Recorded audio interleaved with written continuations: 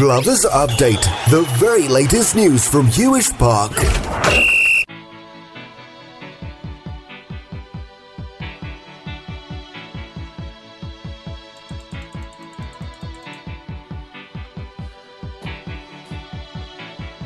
The heart is a balloon, shoots up through the stony ground. There's no room, no space to rent in this town. You're out of luck, and the reason that you Good afternoon and welcome to another Glovers Update here on Three Valleys Radio. and you're not moving anywhere. You thought you found a friend to take you out of this place, someone you could lend a hand in return for grace. It's a beautiful day. Sky falls, you feel that it's a beautiful day. And it's Thursday and it's time for the manager's press conference.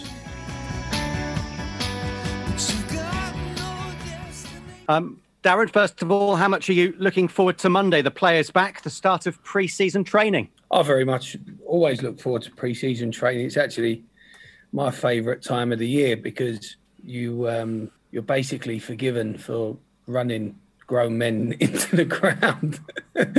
So it's good fun. It's always nice to see the players. It's obviously a little bit more settled this year in terms of who we're going to see and what we know about those individuals 12 months on. And I like spending time with this group. I've always said that, and it'll be nice to see the majority of them again. But all kidding aside, pre-season is for a manager. It's the best time of any season. It's so enjoyable. The games are rubbish, but the flip side of it are you don't get anyone knocking on your door. Why am I not playing left wing? And why have I only played 2 games in 2 months? And mumbo jumbo like that. So it's a very nice time. It's obviously an important time for recruitment, and I'm looking forward to it. Very much looking forward to it. Will things be different now compared to your preparations for the Barnet game? Oh, hugely. Yeah. I mean, we only, if you think about the Barnet game and its objectives, you're trying to get people fit for one game. And that's where you have to have your thinking. What you're trying to do now is get people fit for 10 months.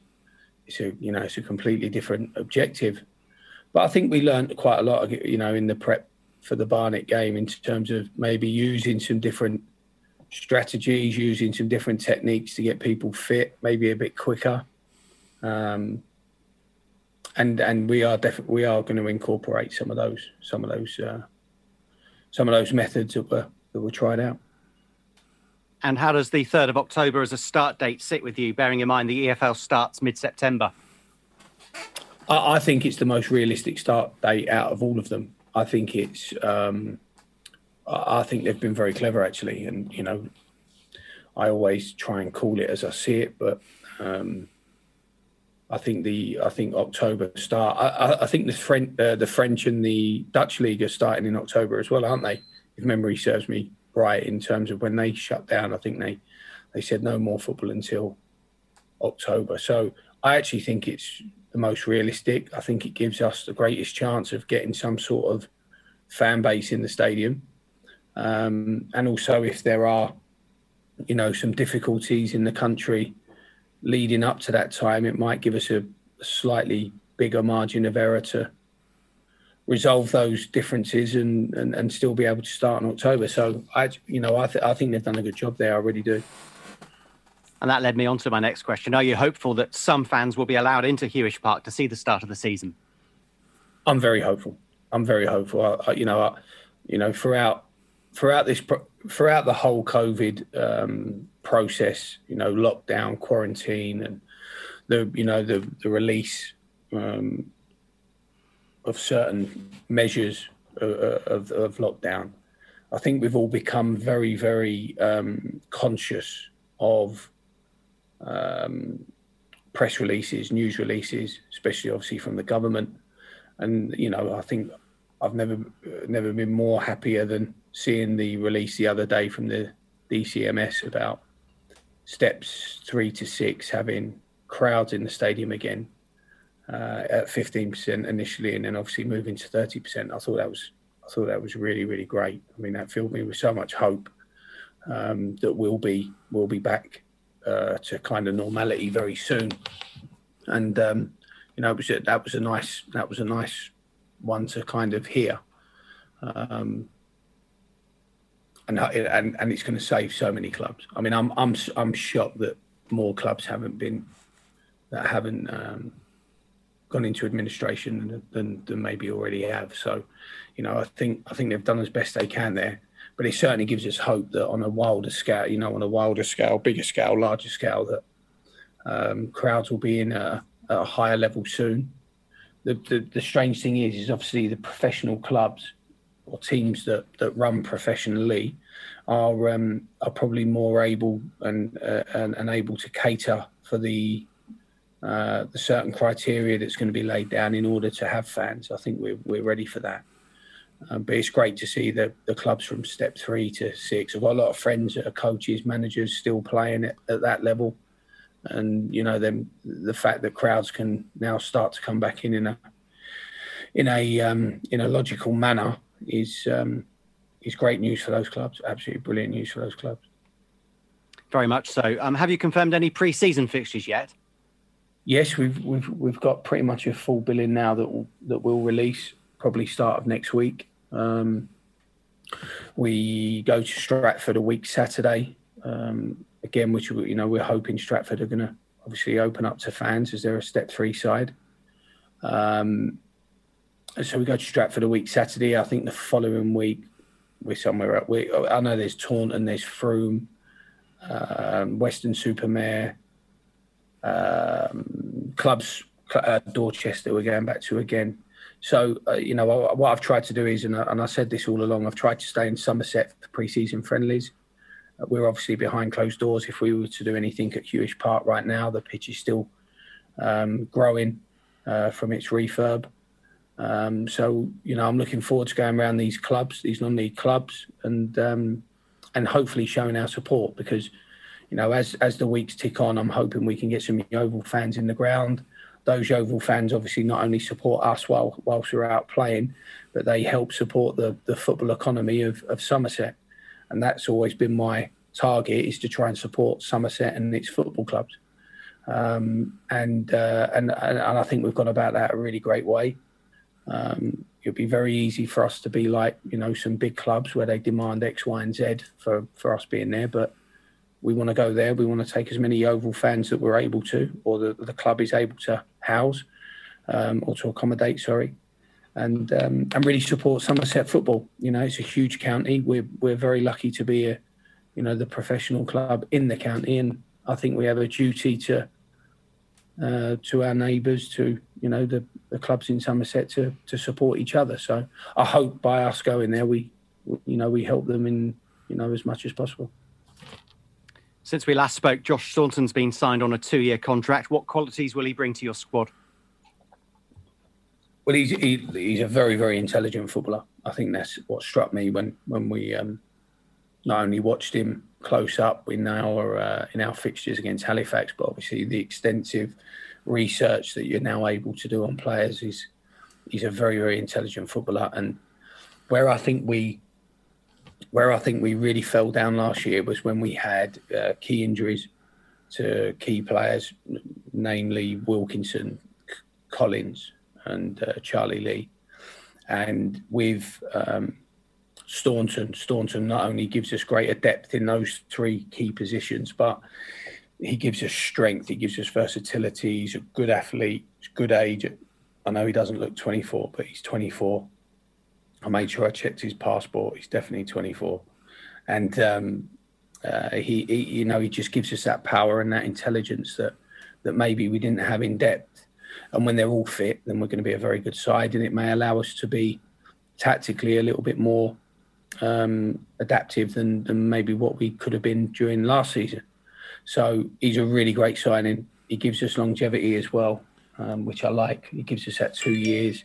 So again, it's another player that we get a chance to really get to know. We know what makes him tick. We know what his real positives, his real strengths and qualities are, and we've got 2 years to find out until, to go through that process. So Josh was my number one out of all of them. Out of any target I had on any board or any list or any recruitment process, Josh was number one. And, I really fought for him. I knew that we wouldn't be able to do too much because of our financial position, like a lot of clubs. And I wanted to make sure that whatever happened come the first game of the season, we had that strength in depth. I think when we went to Barnet first game of the season last year, we didn't have we didn't have Wilkinson. I think Dickinson was injured, so Charlie Lee wasn't at the club then, so if you look back, our experienced players really were Nelson, Collins, Diath, Murphy, Alcott. That was probably the extent of it. So we're going to definitely need to have strength. And if we're going to have to run with a smaller squad, which we are going to, we need to make sure that the fundamentals and the foundations of our team every week are strong enough to carry a 10-month campaign. And bearing in mind finances, not just at Yeovil, but in football, is your squad pretty settled now, do you think? Do we expect many more incomings or outgoings, or is this pretty much what we're going to have heading into October? We can't let any more go. We won't be able to fill a bench if we let any more go. I think we're at 14 at the minute, so we're very small. We are very small. We're going to have to be a smaller squad. I don't think we'll necessarily stop at 14 because we won't have enough players, that's for sure. But we are looking now into the loan market. We're very close with one loan signing from a Premier League club, but I don't think that will get confirmed until Monday. But we're very close with that. And look, we're having to be very creative.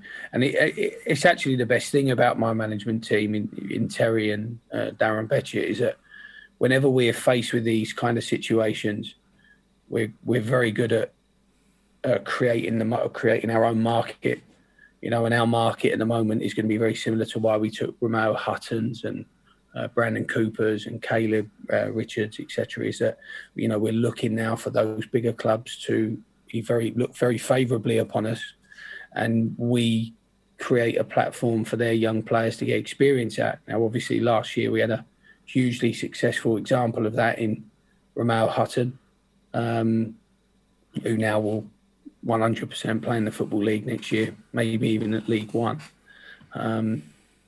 And we can create that platform for their young players to get that last part of their education, their development, their academy development. So we're looking now for that type for the short term, and I'm sure when crowds and people are able to come back through the turnstiles, that we'll have a capacity to add to our squad. But right here, right now, the 14 we've got, we've added obviously Adam Smith and Josh Staunton. That's kind of where we're going to be, I think, for the short-term future. Thank you for your time. Hope to catch up again soon. Thank you. Top man. Thanks, mate. Hi, Darren. Hi, pal. How are you? Yeah, good. You? Yeah, not too bad. You talk about pre-season training and putting them through their paces. Kind of, how do you break it up from ball work as to running to to create proper fitness? What sort of how do you break it up? There's a million and one theories on this. I mean, it's almost fashion. Getting people fit in pre-season is almost turned into fashion, in that you have fashionable methods each year in which people sell and endorse and things like that. The bog standard method of any pre-season is that they have to move a lot more than what they've been doing. You're taking people from different physical states, and you have to try and get them into a physical state in which they can have a campaign over 10 months. I've always been quite lucky because of my personality and the way I coach. I could probably get players fit, match fit, ready to go just through training normally, but that's because I'm an assertive, enthusiastic character. So the intensity of our sessions is always high, but it's not old-fashioned. if you go to Germany and you look at the techniques and strategies in Germany, they still do the cross-country run-ins. They still go through the woods and the forests and, the old-fashioned things, if you like. Mourinho still does 1,000-metre runs. All of these strategies are still very, very useful and successful. And the other thing is as well with those types of methods is that there's a huge emphasis on an individual's mentality and how much they're prepared to go and how fast and how hard they expect themselves to run. And when I came in, for example, this time last year when I came in pre-season, so not this time last year, maybe 14, 15 months ago, it was heavily based on running as an individual because I wanted to see, come December, come a bad running form, some injuries, I wanted to see which players were ready to go through the next wall for me, who were going to run through the pain barrier, who was going to run injured, who was going to say, no, I'll be all right, I'll get out there. And I learned so much in that first week where it was only sort of 9, 10 of us, a couple of trialists, maybe 12. And we did a lot of running, hard running, on your own, run, get through it. And let's see who really was determined. And I tell you, the one player who won every one of those early races was Carl Dickinson. And lads who were 15, 14, 13 years younger were treading water behind him. And I knew then that Carl, by hook or by crook, no matter what his state was, no matter where he was in terms of his injury or his levels physically, that he would run and he would run through brick walls for us. So I thought that was a really useful technique last year. I don't think we need to perhaps recruit the same method for the same reason this year, because we're now down to a point where every player that returns on Monday has been chosen by me to be here Monday. So I'm not sure I really need to go through that in that way, but you can't get away from getting fit. You've got to run. Whether it's with a ball, whether it's without a ball, you've got to run. So normally in week one there's a heavy, heavy influence of running without the ball. And as you work through, you just introduce the ball a little bit more. But everyone thinks it's a real science getting people fit. Until you start playing real games, competitive games in the league, 4 points, that's when they really start adding that match fitness in. Do you think that the gap between the playoff game, I suppose, is the last game Yeovil played, and the start now is enough? From a mental point of view more than anything else. It's been too long. It's been, but that's not beyond anyone's control, is it? We're in the very, very unsettling hands of a pandemic. So, Monday's fine by me as long as we're able to come back and we're able to work. Football's our trade. It's the way we earn our living. So as long as we're very, very fortunate enough to be able to come back and and earn our living, that's the important thing from an individual point of view. But we've had long enough. We've had more than enough time to think about this, that, and the other. It's time now to get our trainers back on and get to work and start trying to build something again.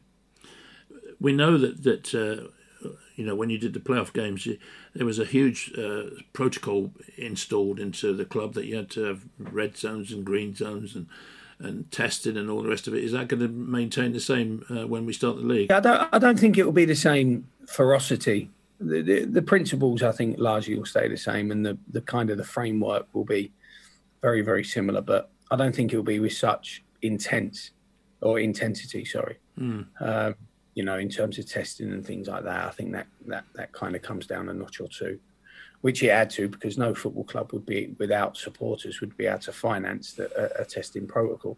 No. But there are certain measures we still have to take. We're still going to test our players Monday when they come back, because they've been away for us for a long time. We've had players that have gone abroad for holidays, been with their families in different parts of the country at different times. So we feel it's the right thing to do to test them on day one, and then we'll work towards our framework after that. But largely, it's about recognising symptoms and people that are symptomatic in that moment, and then taking necessary precautions. But we were very lucky during the playoff preparation that we didn't have any of that scenario, and we were able to work pretty freely within those conditions. Finally, from me then, on the playing side, first of all, how's Lawson Diaf doing with his injury? And has he got another year, or is he out of contract? You're like a copper, aren't you? I wasn't aware of it. Sorry, blasphemy. Sorry, I do apologise. You don't need to apologise to me, Darren. Fine. He was training at A level before the playoff game against Barnet. He wasn't probably training at a level where, obviously, he wasn't training at a level where we felt he could be involved, and I think Lawson felt that as well since speaking to him. And so we're hoping just to push on now with Lawson. We're going to have to take it slowly. He's still going to need some treatment. He's still going to need certain measures to keep him out there, to keep him fit. But Lawson will be like a new signing. People forget that probably the biggest change for me was when Lawson came out of the team in how we were going to create goals again from midfield, because he's such a wonderfully creative footballer and has a technical ability that allows him to execute what he sees in his brain. So, he was a big miss for us. But I've already said to Lawson, he's got a big season ahead of him. We need 40 games out of him next year. He has to have 40 games. So he is here for another year. PC hopper. So, and we're glad again, going back to last year when we wanted these types of people for it to be a minimum of 2 years, because I want to learn about them, and I want to be able to get the best out of them. And the longer I have them in my working domain, then the best chance I've got of getting the best out of them. So he's a good player, Lawson. There's a real confidence and a real mental resilience about him as well.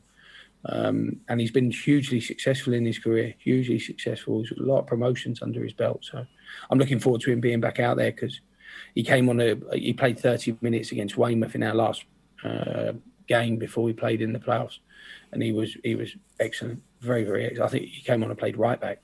He was so smooth and so competent in possession. So, he's a big player for us. And again, Lawson's one of those, when I talk about Charlie and Albie and having these 2 or 3 qualities, Lawson's one of them. Very different qualities, but wherever he seems to play, he has a lovely, smooth competency about him when he's in possession. And that's an important feature, important attribute to have when you play for Yeovil, because a lot of teams do come to Hewish Park and decide that they're going to just try and ruin your day by being boring. And finally, Jimmy Smith, any chance of him coming? I mean, are you talking to him still? Or? Blimey, you've gone to MI6 levels there, haven't you? Like Central Intelligence now, isn't it? Yeah. Jimmy, look, the club is in a very, very difficult position. It's got no cash flow. It's got no one coming through the door. So to talk about any player, Jimmy, all the other targets I know there's been lots of things said about Ben Kennedy.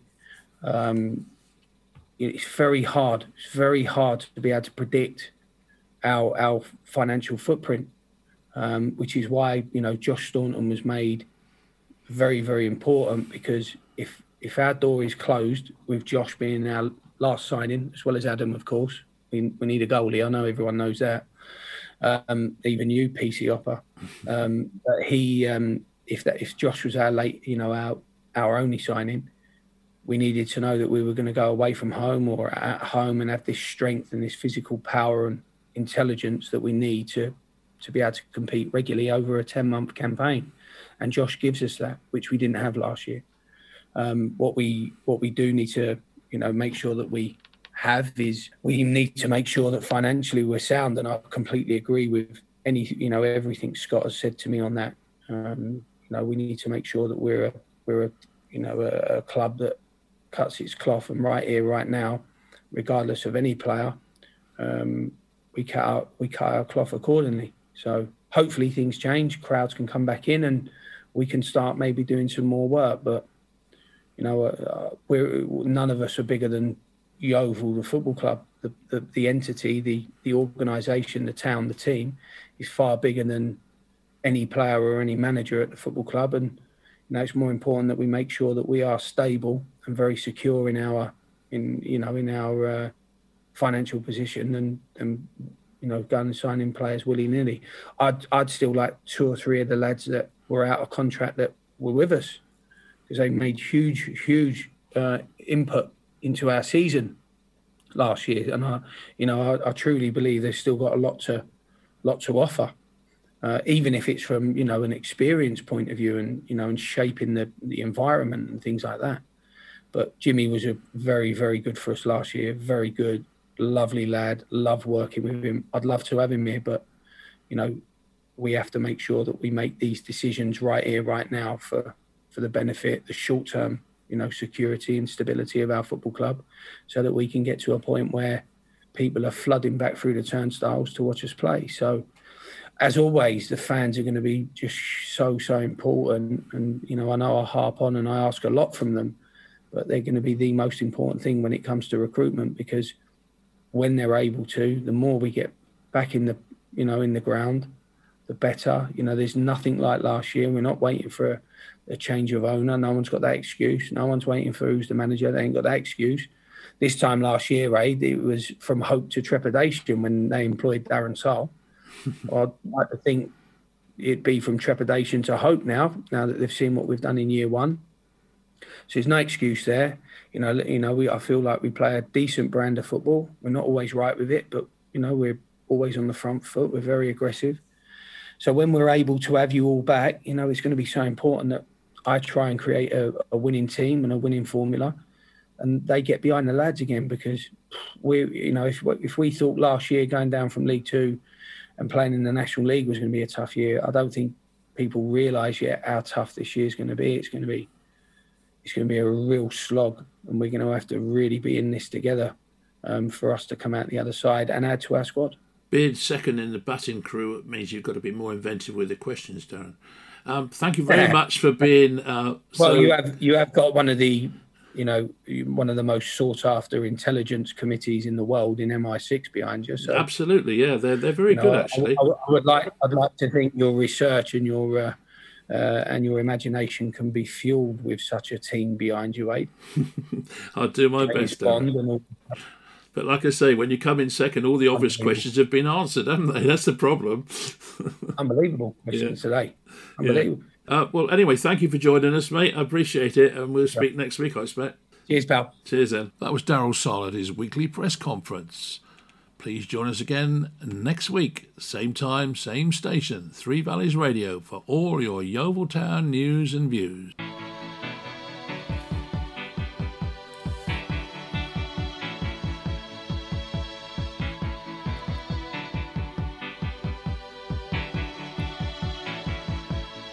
Is a bloom, shoots up through the stony ground. There's no room, no space to rent in this town. You're out of luck, and the reason that you had to care, the traffic is stuck, and you're not moving anywhere.